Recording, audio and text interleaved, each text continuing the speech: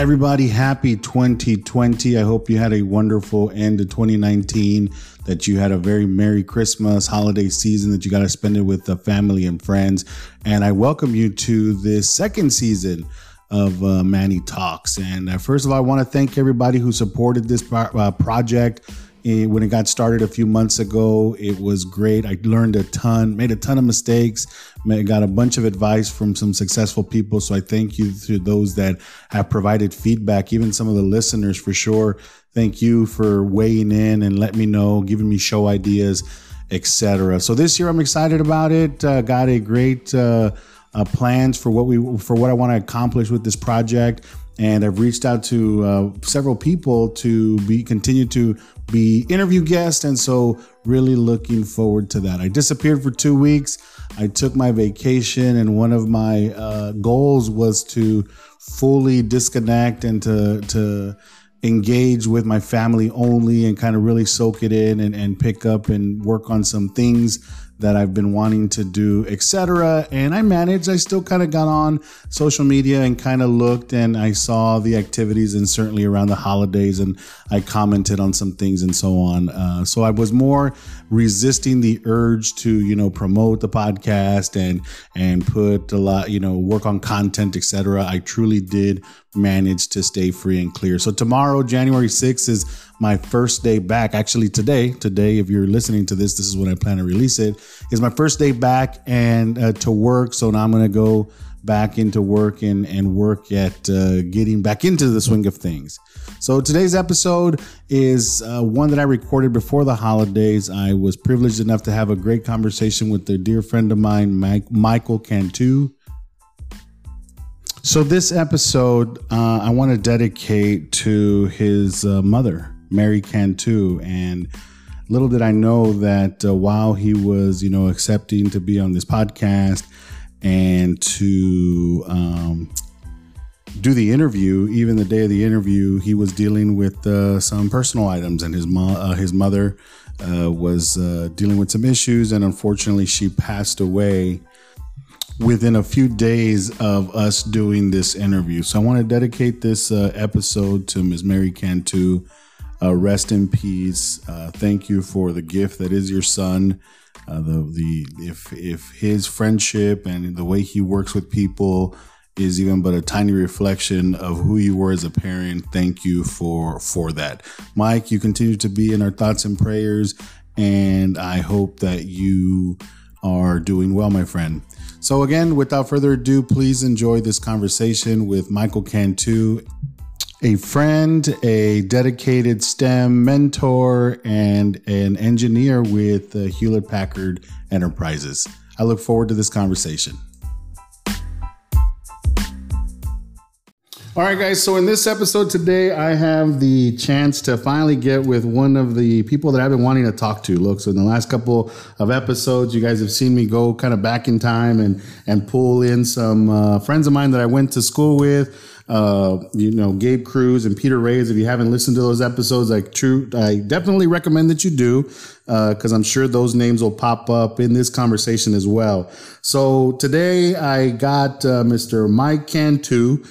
He currently works with HPE as an engineer program specialist, but we'll get to that. I know Mike Cantu as the MIAS member, student committee member, that I met right at the beginning of when I was a professional. And so we're going to get into all that. So, Mike, thank you very much for making yourself available tonight. I know you're a busy man, but welcome to the podcast. Thanks, man. I appreciate it. No problem. You saved me from having to put up Christmas lights in the dark tonight. Oh, so I got a little bit of it done. I said, I got to go talk to Manny. So we'll get it done this day. That's funny, man. I've been dealing with some of those Christmas light issues here as well. And yep, like you, man, I'd rather be doing this right now. So, Mike, why don't you go ahead and introduce yourself to us? Let us know who you are. All right. Like Manny said, obviously, my name is Mike Cantu. We're both from the great city of San Antonio, Texas. I grew up there with one sister and both of my parents, kind of near the Marbach and 410 area, for those of you who are from there or familiar. And I just lived in San Antonio my whole life, and then just went from there through high school, then went off to college, and that's kind of where the story starts. Pretty generic, normal upbringing there in San Antonio. And your parents, Mike, what did your parents do? I always ask this one because I think it's interesting. What kind of work were your parents into? So my mom actually was an accounts payable attendant for the Baptist Health System there in town, one of the hospital systems. And my dad did IT work for both the Air Force as a civilian and then for random companies after that. He worked at Kelly Air Force Base doing IT for different programs, mainly the C-17. That's the Air Force's second biggest aircraft carrier. And then he got laid off for my birthday, actually. I can't remember which birthday, but the last day the base was open was my birthday one year. So then he just bounced around a few different companies and did IT work. And did they, was this with the college degree that they did these jobs? No, actually, they both met at SAC at a Christmas party, but I don't think either of them actually finished. Or no, my mom finished, but she had her degree in something like law administration or like law clerical. But my dad didn't actually finish, but he did all his Microsoft certifications and all that stuff instead throughout his career. Okay. Did your interest in engineering come from them when you were growing up, or did that come from somewhere else? Kind of from somewhere else. I like just taking stuff apart. I was that kid who would always take stuff apart, put it back together with 10 less pieces. Yeah. And it would still kind of work. So that was really where it started. I like monkeying with things, and my dad left some tools out, I would try and, so what can I do with this? What can I use this to take apart something else? Whenever my grandpas and dad and people were outside at their houses working on cars, I would always want to be there working on it. They wouldn't let me till I was a little older, but I just always really loved taking stuff apart and just understanding how it worked and then putting it back together just to teach myself something else. Hey, I want to know how this works. So just that curiosity to know more is kind of what drove me towards engineering. And I was told, hey, you should be an engineer. You like mechanical stuff. You like doing this. And someone just threw out the word engineer, and I just stuck with it and ran with it. Gotcha. So you mentioned you're from San Antonio, Texas, and that's where I am from too. So that is home. So I definitely know where the Marbach 410 area is. What high school did you go to? I went to John Jay High School. John Jay High School. So I lived in the John Jay area, but so I was going to go there anyway, but I actually went to their science and engineering magnet. Okay. Had only been open for a couple years. I think I was the 4th or 5th graduating class. So it was good. I mean, you got the education of the magnet with the area we're supposed to go to anyway with all your friends from middle school. So it kind of worked out great. Okay. So look, and I am I have a tendency, Mike, to ruin the punchline of my own podcast, and because I can't help myself sometimes. So one of the big reasons why, and of course I've shared this with you, why I wanted you on here was just because of the variety of hobbies and things that you're interested in and that you're into, on top of being this engineer with HPE and stuff you did with Mias, which we're going to get to. But I think this is where I want to start kind of unraveling that and kind of talk about your time when you were in high school. And tell me, what was life like for you in high school? Did you start getting involved with stuff even back then? Or what was that like? Yeah. So for me, my main hobby that's really been more of an addiction and a life problem, because it takes so much time and energy and money, is music. It's something that you don't get to choose. It chooses you. That's what I think. And I started music when I was in middle school. I played trumpet in band. For some reason, I wanted to play the clarinet at first. And my mom said, that sounds kind of funny. If you play trumpet, you can make money in mariachis. Like, you make money? All right, cool. So then I immediately switched over to trumpet. And that's really where it started. So that was my main thing. And then, like you said, getting into high school. High school was band. And there was a mariachi group there at the high school, but it was kind of falling apart here and there. And luckily, when I really started getting interested, they hired a new mariachi instructor. I was also in the jazz ensemble. We even started a salsa group, like a big combo with bass and horns and sax and all the rhythm section. So yeah, it was pretty diverse as far as trying to do a bunch of things, but all kind of centered around music. As far as high school went, I didn't do a whole lot of anything extra besides that with school. One of the things I did kind of start picking up in high school on my own was gardening, as random as that sounds. Really? Yeah, I actually really like gardening. I really like growing roses there at my parents' house. If you drive by my house in San Antonio, there's 2 gigantic palm trees and a huge, actually, Christmas pine tree that we never cut down. We bought a sapling at a tree farm when I was about 10, and now it's about 40 foot tall, and it's a problem. So yeah, just now that I'm, here in Houston, I have a home now, getting back into the gardening thing. But yeah, like I said, it's that curiosity of just wanting to know more about everything. Hey, so all those flower beds and all that landscaping in the front of your house, you did all that? No, actually, that was the people beforehand. Oh, they like the landscaping. I like the gardening. Okay. I want to grow it and eat it. I want, maices and potatoes and chiles and all that. Oh, you're talking about functional, not just a pretty. Anyways, exactly. Yeah. For those of you that obviously, I've been to Mike's house and he's got a very nice curb appeal to Mike's house is pretty nice. But anywho, all right. So you're doing this music thing, and I find that interesting that you were in a STEM magnet school, but it also had a music program, or did you have to bounce between like a different school and the STEM magnet to be able to accomplish that? So that's the really lucky thing with the way the J and the Science Academy had it.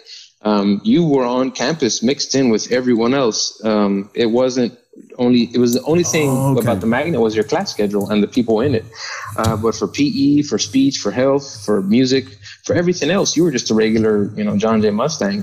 Okay. That's what you did. You went to all the classes and you were in, for some of us, high school is an experience, but you were in general pop for the rest of your time there. General population. I love it. Yeah. All right. So you end up making it into the big show, into A&M. Did you go to A&M straight out of high school? I sure did. Okay. So one of the themes I want to really touch on is it's really both my grandfathers that gave me both. My mom's side, it was the music. He played accordion, and he always had a bunch of musician friends that he would talk to. And I mean, for those who were into the kind of music Manny and I like, Flaco Jimenez is a legend. And I got to hang out at his house when I was a kid. Just him and my grandpa would BS and talk and, hang out. And so from him, I got the music. And then my other grandfather, he also worked for the Air Force, but on more of the technical side, some of the mechanical parts of the C-17 program, like my dad, but not as he didn't get a degree. He just went in after he served, and then he became a civilian afterwards. Okay. And I forgot what the question was. No. It was just trying to get to A&M, and I had asked you, hey, did you go to? There you go. Even I got lost, man. I started hearing you talk about music and your grandpa, and I started reminiscing about my dad and music. So I forgot what I asked you. But I promise it'll make sense. So my mom's dad, he's actually from Bryan, Texas. That's where he was born at, and that's the original town right next to College Station, where Texas A&M is at. And we'd go there every year to visit the cemetery to see some of his family members. And ever since I was really little, we'd go, and he said, we'd always pass by A&M. He's like, well, you're going to go there one day, man. Well, you're going to go there one day. And it just always stuck in my head. It was never a question. It was then like, the first thing that was always stuck in my head is you're going to go to college. From everyone, mom, dad, both grandmas, both grandpas, tios, tias, everybody. You're going to college. There was no question. That was always just, you're doing it. And when my grandpa said, you're going to go to A&M, I was like, all right, I'm going to go to A&M. And there at John Jay, luckily enough, I was smart enough to be very honest, not try super hard. And I made it to the top 10. And back then, top 10 got any public school in Texas you wanted, automatic acceptance. I had my eye on MIT a little bit, but my eternal excuse is going to be their application took too long, and to accept A&M, I would have had to defer A&M to finish my application for MIT, which had like 3 parts, a beginning, mid, and end year. So I said, you know what, I chose A&M over MIT. There you go, man. You snooze, you lose. No. It's always going to be my excuse. But yeah, then jump straight from high school to Texas A&M. So look, you had mentioned something there about, hey, everybody, it sounded like in your family, was pushing going to college. And in hindsight, do you think, hey, it was because you had like family realized the benefit of college? Like, is there a bunch of college grads in your family, or was it just I don't know what else, not tongue in cheek, but was it more, hey, well, this is what people that are successful do, so therefore you got to do it too? Which side of the fence was it on? It's probably the latter. The only person in my family who had actually gone to college before me was my mom's sister. We call her my nana. She went to Texas State back when it was Southwest Texas, something or the other. Yeah. And then she transferred to UT and did pharmacy school. And you're hitting the nail on the head, Manny, when you say it's just what other people that are successful do, so you have to do it. That's literally why my nana's a pharmacist now, because my grandpa heard that one of his friends one of his daughters did pharmacy school and she made a lot of money. So he said, hey, Mija, you should do pharmacy. So she found a pharmacy school, transferred from Texas State to UT, and got her pharmacy degree. And that's what she does till this day. Okay. And it was the same thing for me. It was, hey, if you want to be successful, move up in life, you're going to go to college. I think on my mom's side, neither grandparents finished high school. My grandpa used to have to play music to earn money. My grandma was a lunch lady. And they just, and on the other side too, I think they're a bit more formalized education on my dad's side, but everybody just said, college is important. You're going to go. If it's a 2-year degree, 4-year, if you want to get a PhD, it's all the same, but you're going to go. Yeah. Awesome, man. So you get over to A&M. And so look, you graduated with a industrial and systems engineering degree, correct? That's it, sir. All right, perfect. My homework, hey, it's on the internet. So if it wasn't, it's fact now because that's what the internet said you did. No, I'm just kidding. So I thought about that with this podcast. Like, this is going to be on the internet forever. So I need to watch what I say. So I help me understand, how did you land on that field of engineering, and where did that come from? That came from messing up and not passing all of my classes with high enough grades, if I'm being honest. Okay. I started off as a mechanical engineer. That's what I really wanted to do. In my head, I thought, man, I'm going to get a mechanical engineering degree. I'm going to go work for GM or Ford or Cadillac or, someone specific. I remember even my freshman year when I still had, fairly good grades, I looked for an email for Vic Edelbrock. For those of you gearheads who know what that is, Edelbrock's, performance parts for cars. And I said, do you have an intern program? Because I'm interested. They said, we don't, but if you email us later on, etc., we can see about that. And they never responded. But I really wanted to do mechanical engineering, especially automotive. And then I had a semester where I didn't do so hot. And because mechanical is the biggest, lower level engineering degree, so at A&M you have lower level, upper level, most places do. And if you don't have a certain GPA, you don't make upper level. So they have the mechanical minimum GPA higher than most because they have to weed so many kids out, because half of all the freshman engineers at A&M are mechanicals. Okay. And I was one of the ones that got weeded out. They said, hey, go over to industrial and systems engineering. And if you do 3 semesters straight of something like a 3, 5 or higher, you can come back. Well, I missed the mark on that by a few points and I ended up staying, but it turned out to be really good because I really, really liked industrial engineering once I was there. Okay. So look, and I kind of want to dig a little bit, and not to pour salt on a wound, but you mentioned, hey, you had done some things that you weren't able to keep up the grades. Like in hindsight, was there something that you should have done different, or something that you learned, or like what was the source of that hiccup in your journey? So like I mentioned, in high school, it was really just, it was almost a cakewalk. I don't want to make it seem like I'm that smart or high school is that easy, but I did all my homework at school. I finished it in class ahead of time. I really never had to study for tests. I studied a little bit for AP tests, and I passed almost all of them except the math and physics, because those were just, for me, those are extra hard, but that's probably showing why. I didn't have good study habits is the short answer, because in high school I didn't need them. So those, habits of understanding what you understand and, working off what you think is between your ears worked for about a semester and a half. But once you get into harder classes like electricity and magnetism and physics 2 and things like that, and differential equations, I didn't have the right study habits, and I wasn't the type of person to study with people. And I'm also a very visual person. Yeah. So sitting there with a thick calculus book and just trying to crunch through problems really was difficult for me. So I think that was part of it. And then another part of it, I think I just, tenía flojera. Like sometimes I would get so frustrated with studying. Yeah. Because if I didn't get it, it'd be hard to keep going and keep pushing, because I would hit a wall and I just wouldn't know how to get around it. Hey, look, and you're saying you're telling a story that isn't that uncommon. Like I run into so many students that were, that are super smart.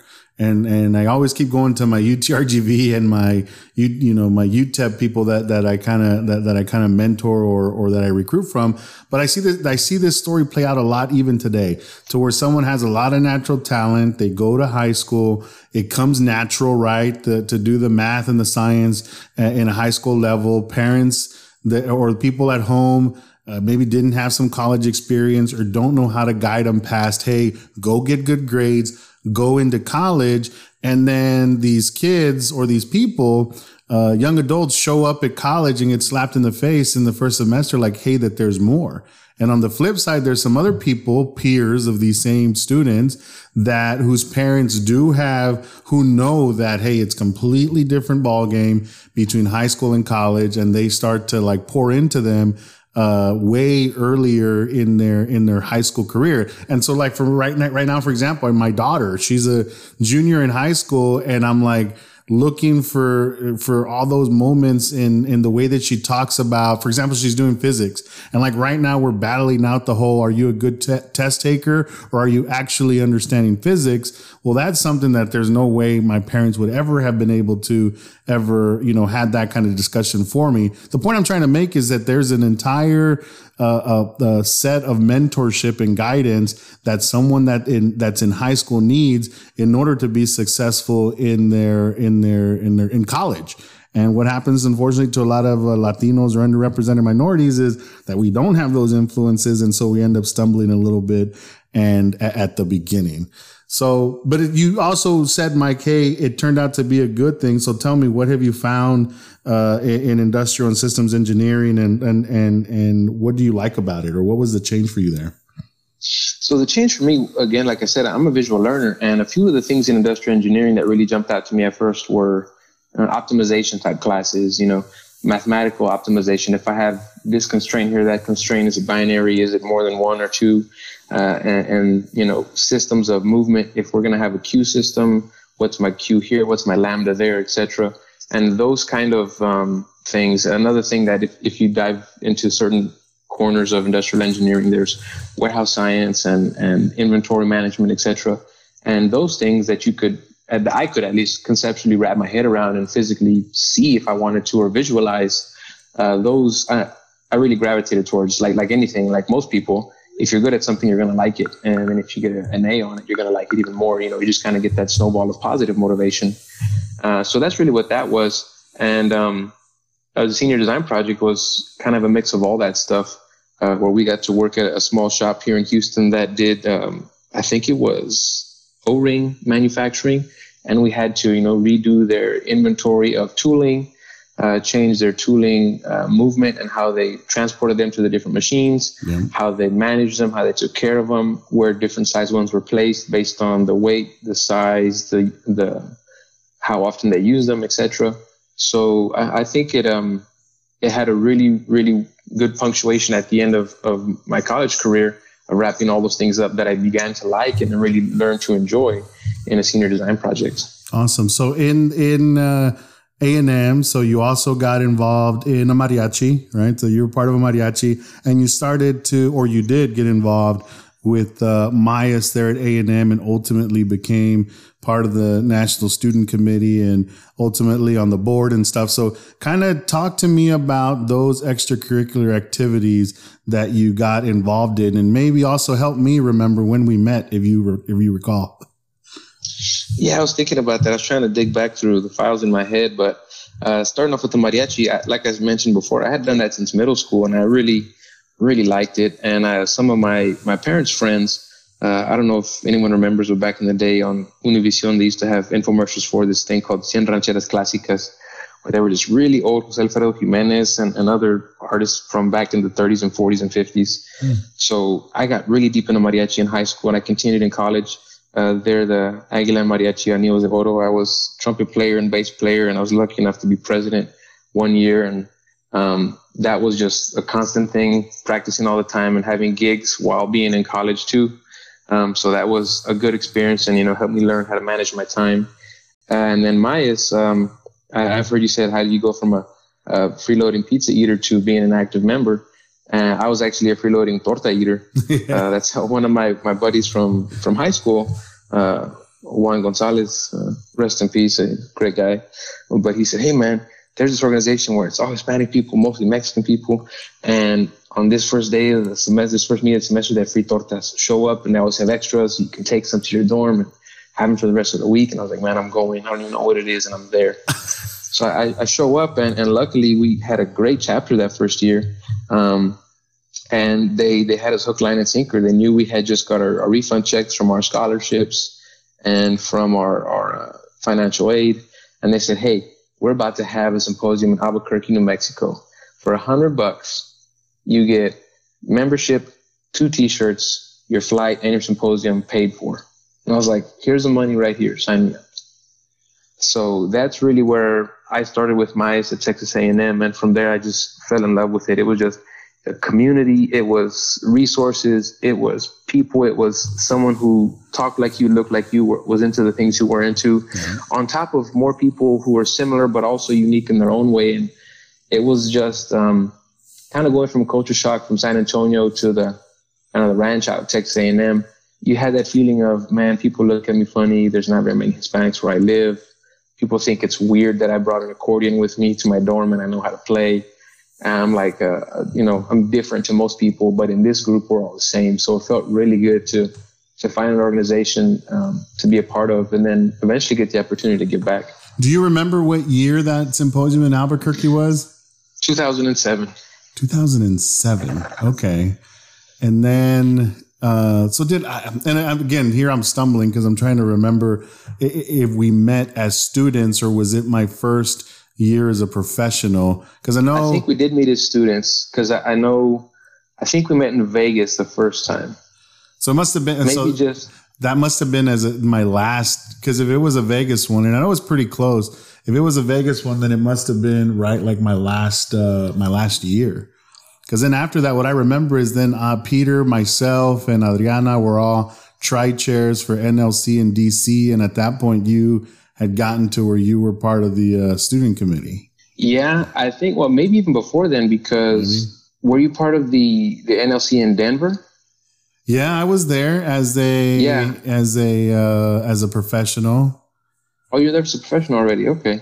Yeah. So anyways, it becomes fuzzy. From SAC too, but yeah. Yeah. So here's and so what I remember, and I'll tell you, I might not remember when we met, but I can tell you why I kind of gravitated towards you. And I think I've shared this. One, when I first saw you, you reminded me of my younger brother, which is funny enough because you guys have met since, and he's into music also. And you are part of his musical network and vice versa. Right. So anywho, but initially I was like, man, this guy reminds me of Tom. And there was coming from San Antonio was another one. And I know it was still a group of Latinos, but the Latinos that are from Texas, more specifically San Antonio, who like conjunto music and norteñas and have an appreciation for mariachi. Like there's not a lot of them, or they stay silent because people look at you weird if you like conjunto and Tejano music, right? Everybody likes the reggaeton and the, Latino pop or whatever. And so you started talking about this stuff. And I thought that it was pretty cool that there was somebody there that I could relate to like that. So, Mike, did you ever become an officer, or tell us about when you became an officer? President that year had his internship with Intel. He was a PhD student. His internship with him extended to a 2-semester co-op. So the other vice president kind of became president, and I was just general vice president of everything. So, yeah, I got to get some leadership at the student chapter level first. And then at one of the regional leadership conferences, I think it was the year we were in, we called it Memphis, but it was Olive Branch, Mississippi. Oh, yeah. Yeah, we landed in the Memphis airport, took an hour drive. It was like, we're in Memphis, okay. But it was there where I ran, and I believe it was a guy named Jarrett, myself, and Cassie were the national student rep and 2 vice national student reps. Okay. And I think that was the position I had for 2 years. Cool, man. So look, let's start making the transition into you as a professional, because we've been talking about 30 minutes now and we still don't know what the heck you do. So let's talk about you as a professional, right? So you graduate from A&M. Where did you go to work, or what have you done as a professional? So when I was still at A&M, I had an internship. I actually interned for Mrs. Baird's bread company here in Texas, but they're actually owned by Bimbo, the Mexican bread company. So I got to do an internship with them, and it was pure industrial engineering in a manufacturing setting. Got to a bread factory. You saw from everything from here's where the flour comes into the silo, the dough, the molder, the proofer, the bake, the oven, the cool down. Slice, et cetera, and got to do a few projects with them. The primary of which was every time, at every point in the process, there's a certain weight the piece of dough or bread has to have legally, and then anything over that you're kind of wasting. So a big project I had was doing some statistical analysis on where we can improve. So that was kind of my first, professional or internship type thing. My first job as an engineering student or an engineer instead of just my previous jobs like Taco Cabana and stuff. From there, after I graduated, as I mentioned, I wasn't the best student when it comes to grades. I was one of those, my grades don't tell the full story kind of guys. And Mayas actually really helped me trim up how I presented myself, how I talked, how I tried networking and speaking to people. And I was able to work for a small company called Great Southern Wood Preserving. I actually found them on A&M's internal job posting site, and there was something there for a quality professional or what was it called, process improvement engineer. And if anyone here in the South or kind of Southeast has ever gone to Home Depot, you see the wood with the yellow tags on it that says Yellowwood. That's the company I worked for. Okay. That was the brand name. The company was Great Southern, but the brand name we had was Yellowwood. So worked for them for a couple years. And that in itself was kind of a culture shock. It is a company that's privately owned by the richest man in Alabama. We get to meet with him at least once a quarter. And we'd hop from a bunch of little plants all across the South and middle of nowhere everywhere, Texas, Mississippi, Louisiana, Arkansas, Florida, Georgia, everywhere, sometimes up into Pennsylvania and Delaware. But it was a good old boy type of company. Organizationally, it was very flat. So I wasn't a people manager, but I was considered management level because I was in charge of overseeing quality and chemical expenditure for 4 different plants. And then I also became in charge of the what we call treating operator training program. So that was really cool. I got to work with a company here out of Houston that creates custom training. If you have a job somewhere, I'll say, welcome to whoever corp. This is our internal training. Step 1, you're going to do this. I got to work with a company to build one of those for our company, for the guys who run the big machines that treat the wood.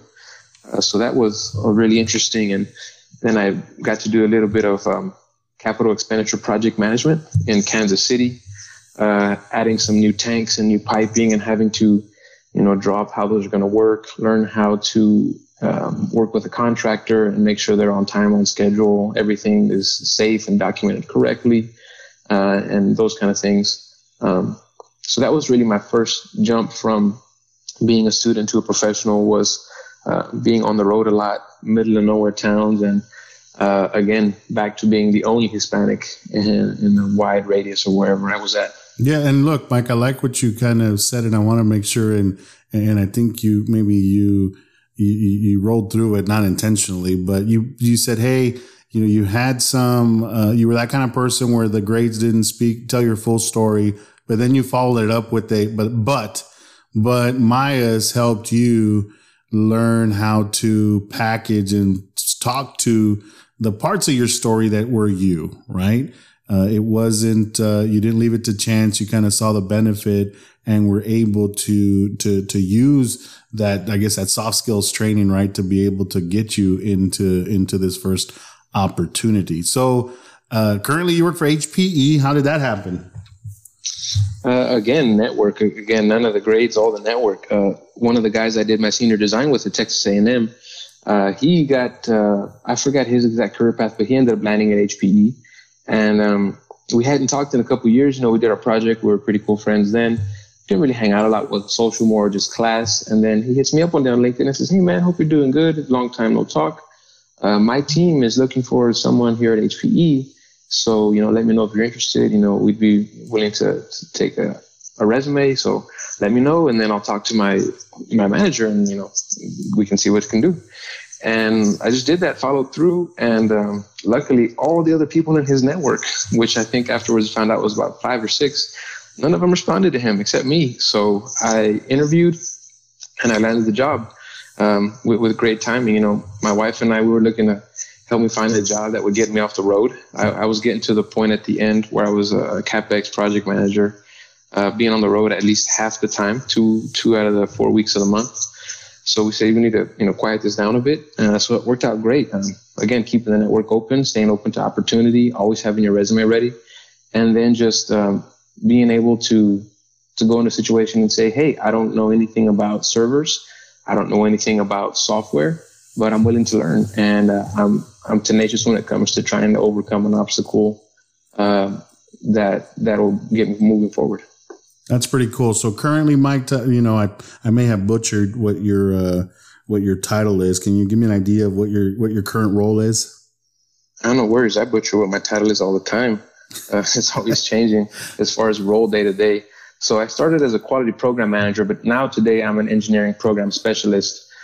So what that entails at HPE is for our server products that we build, we have what are called holds and purges, things that don't go right. I'm part of the team that helps fix things when they don't go right. And we have to work with our customers in the field, the people who make our customers whole, and also our engineering and our factories and supply chain. And let's say, for example, there's a certain part that is just, we shouldn't be going out there. We understand and research the whole issue from the field all the way back to the supplier, put the part on hold, fix orders that may have been impacted, etc. And that's kind of the day-to-day work. And on top of that, I also do some quality stuff when it comes to advising on what kind of quality metrics we can be moving forward with, and also projects as they come along. For example, a project I'm working on right now pretty heavily is for everyone's favorite Big Blue social media platform. And a fairly hefty request they had of us when it comes to our internal record keeping.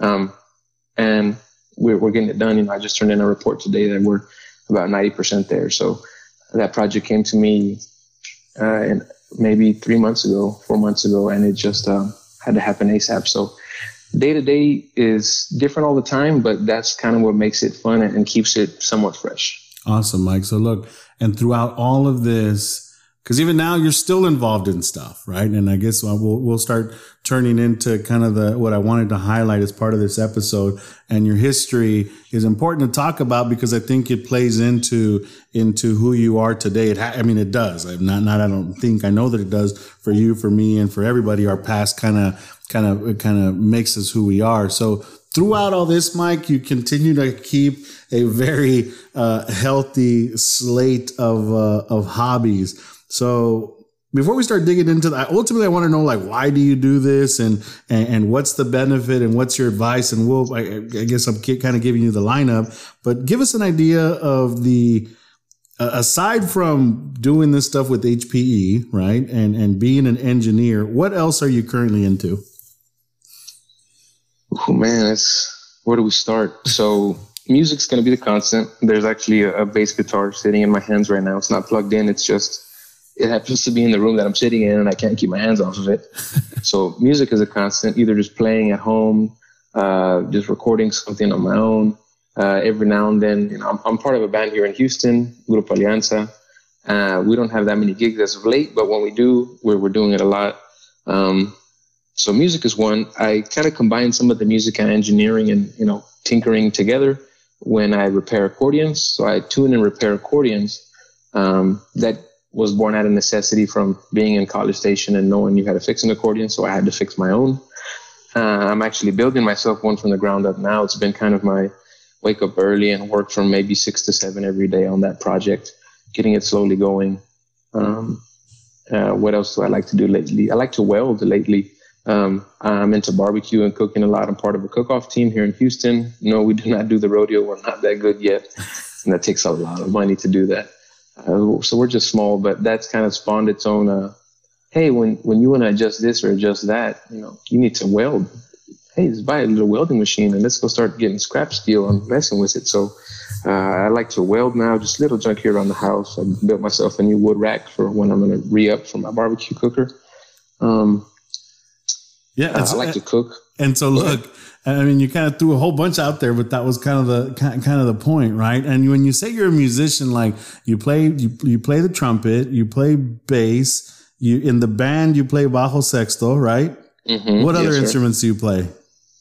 I can mess around on drums for about 5 minutes until someone can tell that I don't know what I'm doing. I played bass and mariachi, guitarrón. I still need to actually get another one of those. I messed around on piano for a little bit, but not having one around makes it hard to practice. Guitar a little bit, but I switched to bajo sexto because I wasn't that good at guitar. But that's mainly it for now. Bass, accordion, bajo sexto. Yeah. I've been messing with the trumpet a little bit lately, but. And that was the other thing that also caught my attention was the restoration of stuff. So, you know me, like one of my hobbies is woodworking, and I like messing around in the garage and doing some woodworking. And you started, I've seen pictures, and I recall where you had, you know, posted where you had, done like refurbs on some of these, some old accordions. As a matter of fact, Tom, and I still need to go over because he needs to drop off that one that he has. And sure enough, my brother had found a old accordion. I don't even know what year it is. And he goes, "Hey, you think Mike knows what this accordion is?" And of course I send you the picture, and within like 2 seconds, you're like, "Yep, I know exactly what it is. Bring it." And we can hang out and stuff. And so anywho, and then the barbecue thing, right? So that's another kind of ongoing thing. Anytime the name Mike Cantu comes up, we're always trying to figure out how do we get him to make brisket, or we're talking about it's going to, you know, a meeting with Mike is going to end up with some brisket at some point, which we still need to cash in on at some point. Anywho, we do, man. So you're involved in all of this, and you're still managing this career. Now I kind of want to start asking, like, why the hobbies, Mike? Like, where does that come from? And what does it do for you as a, you know, in managing this whole thing called an engineering career? Going back to the beginning, the same through line is true. It's kind of this addiction to curiosity. It's hey, that looks cool. Let's dig into more of it. And just going down, be it Wikipedia or a YouTube. Now that we're enabled nowadays with technology to go down a YouTube rabbit hole, just start looking into stuff and figuring it out. And, you know, one thing leads to another. Barbecue leads to welding, and welding is going to lead to who knows what else.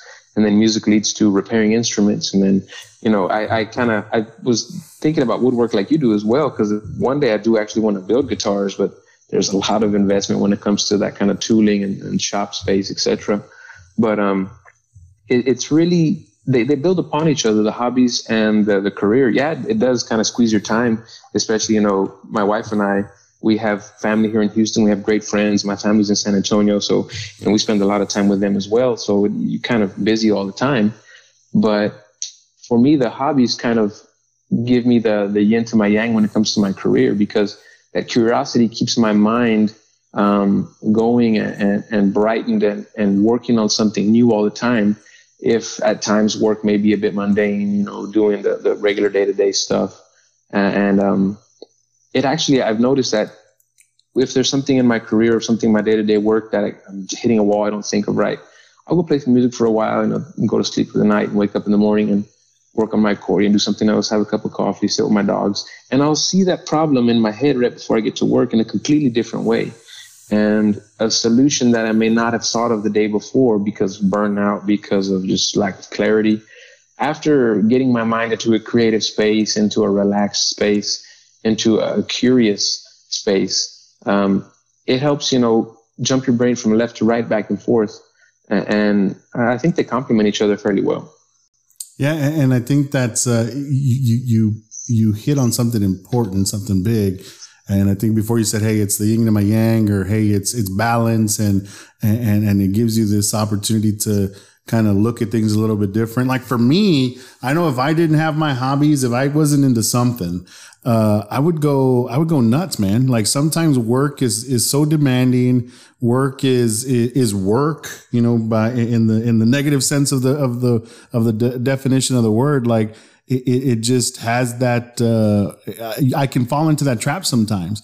And so to me, you know, pretending I know how to play bass or going out and building something or even this podcast is all a way for me to do something that's completely not related and gives me a chance to like walk away from that world and do something else. You know, there's times and the majority of the time I love what I do, but at work, but it is nice to have something completely outside of work and even my family. So here's the other. So I got family, and Manny, what about your wife and what about your kids? Yeah, but there's some things that just need to be Manny and nobody else. And that to me is where those hobbies live. Do you have anything similar like that? Is this stuff that you do maybe for selfish reasons, or what's your take on the reason why you do them?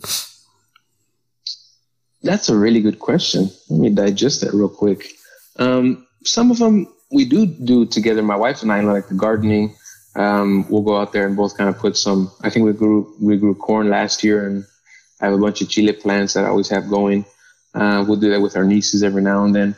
But yeah, lately the welding and the stuff I do with breaking things apart and putting them together in the garage, that's kind of in solitude. I have the welding mask on, my cap on, or whatever, the gloves, and you just, you burn the stick and you just get behind it and concentrate and kind of do your own thing. So, no, agree. And for sure, the music is definitely by myself. My wife, every now and then, she's like, you should put that accordion away. It's getting late, or it's kind of early, or I'm resting now. It's no matter what time of day, it's never a good time.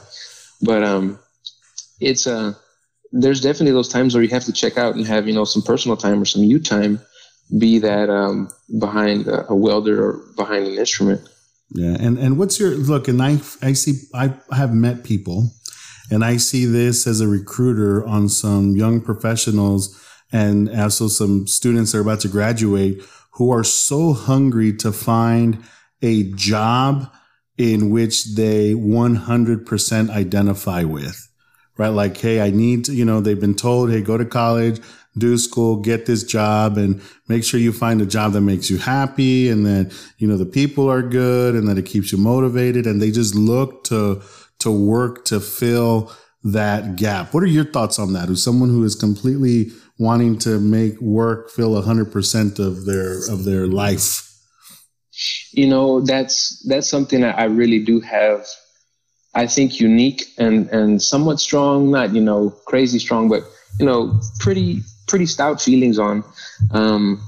I think if you're the kind of person who really wants to be fulfilled by your career and use that as your primary motivator, there are spaces for that. Some people have startups where, man, this is a thing I believe in, be it a startup based on a philosophical view, or a technology that you really want to get off the ground, or an application that is really going to change things, be it business-wise, technological-wise, social-wise. If you really identify as an individual with whatever it is that you're trying to make your career, those are the kind of things that you can turn into, your motivation day to day. And those people who say you never work a day if you have a job you love. For those who aren't, and I'm one of those who aren't, again, going back to my grandparents, my grandfather on my mom's side, he cut grass for the city of San Antonio for his job. He retired from the city, cutting grass behind a tractor. Back in the days when they weren't air conditioned, he always pointed that out every time we saw one that did have air conditioning. And he didn't like it. His boss fired him for going to his dad's funeral the first time around, and then he eventually got the job back through someone else several years later. It was not what he liked to do. He was a musician. That's what he loved to do. But that's what I remember him telling me. He's like, Mijo, if you get a job, you can pay for instruments and play music in your spare time. But if you play music for a living, you're never going to be able to be comfortable and take care of your family. So I always had that in the back of my head. You don't necessarily have to love the job you're in. You can like it. You can even love it. But most people aren't going to love it 24/7. And it's okay. Jobs like that, still have nobility to them. They still serve a purpose. Everyone in life, whatever job you have a job and you serve a purpose in our society, in our world. And for those of us who don't have the blessing to love exactly what we do, we find hobbies, be that sports teams, Gigamags. This wasn't our year, but maybe next year. Well, we find sports teams to identify with. We find hobbies. We find bands and musicians. We find, cook-off teams and things like that. We find groups like Mayas and SHIP, where we go identify and work on the things we deeply believe in. And whenever we can tie them into work, that's great. But the main thing is, if it's work-related, if it's not work-related, just do something you love. Be with your family, be it have a hobby, whatever it may be. No, and you make a really strong point there. And typically, I tend to not tend to, but I'll forget. Right there, you're right. there is that place for startups or entrepreneurs if they want to do, if that's what they're into and that's what motivates them and keeps them, that's what they identify with. You're absolutely correct. And there is a very special breed of people who can do that at this stage in my life. Like, not to say that, hey, maybe later once the kids are out, I might be interested in starting a business or something on the side or whatever. But for now, no, I'm like, I like the job that I have. I don't think I would have I could definitely see myself hating having to administer my own business, right? But I get paid well, and I have these hobbies that I'm able to do on the side to help kind of fill the rest of the items that are going on in my life or interests that I may have as well. And I like how you also did the plug there and started talking about student organizations, right? Because it is just a different avenue, right? Of scratching that itch of trying to be part of something different or trying to do something different. Is those student organizations definitely lend themselves to that. So, Mike, look, I'm looking at the time, and I want to be respectful of your time, and I think we went a little bit over. But what would you say, in hindsight, with everything that we've talked about? And I'll let you pick where you want to land, but what kind of advice would you have right now for a student that's thinking about or who's doing a STEM degree, or maybe even a young professional? What would be Mike's words of advice? I'm not good at this kind of stuff off the dome, but to keep it short and sweet, I would say make up your own story. You're going to have friends. You're going to hear other people's stories of, I did this and I did that path, and, Peter he worked for Anheuser-Busch. That's super cool. Gabe was able to work for a real cool company, yourself with Exxon. Everyone has their own path. So do things in a way that fit your life. Do things in a way that fit what you feel in your heart, and work to not compare yourself to others, and write your own story. That if anything that I can say for myself, I didn't have the best grades. I started with a real small company. Now I'm fortunate to be working at a large company. It's very secure, right near my home, and couldn't be more blessed. I literally thought of it today. I talked to my trash can to open it. Like, I never thought as a kid I would have what would seem like a luxury. It's crazy, but it's one of those small things. So write your own story, buy yourself a trash can you can talk to, and just enjoy life. That's awesome, Mike. I want to thank you again for making yourself available. I do 100% intend on pulling you guys into more targeted conversations, like on one topic, maybe a little shorter, but I did think it was, for the first go round, important that kind of folks hear the story. But I'm going to be knocking at your door for sure. So I'm greasing the skids right now. So again, man, thanks. And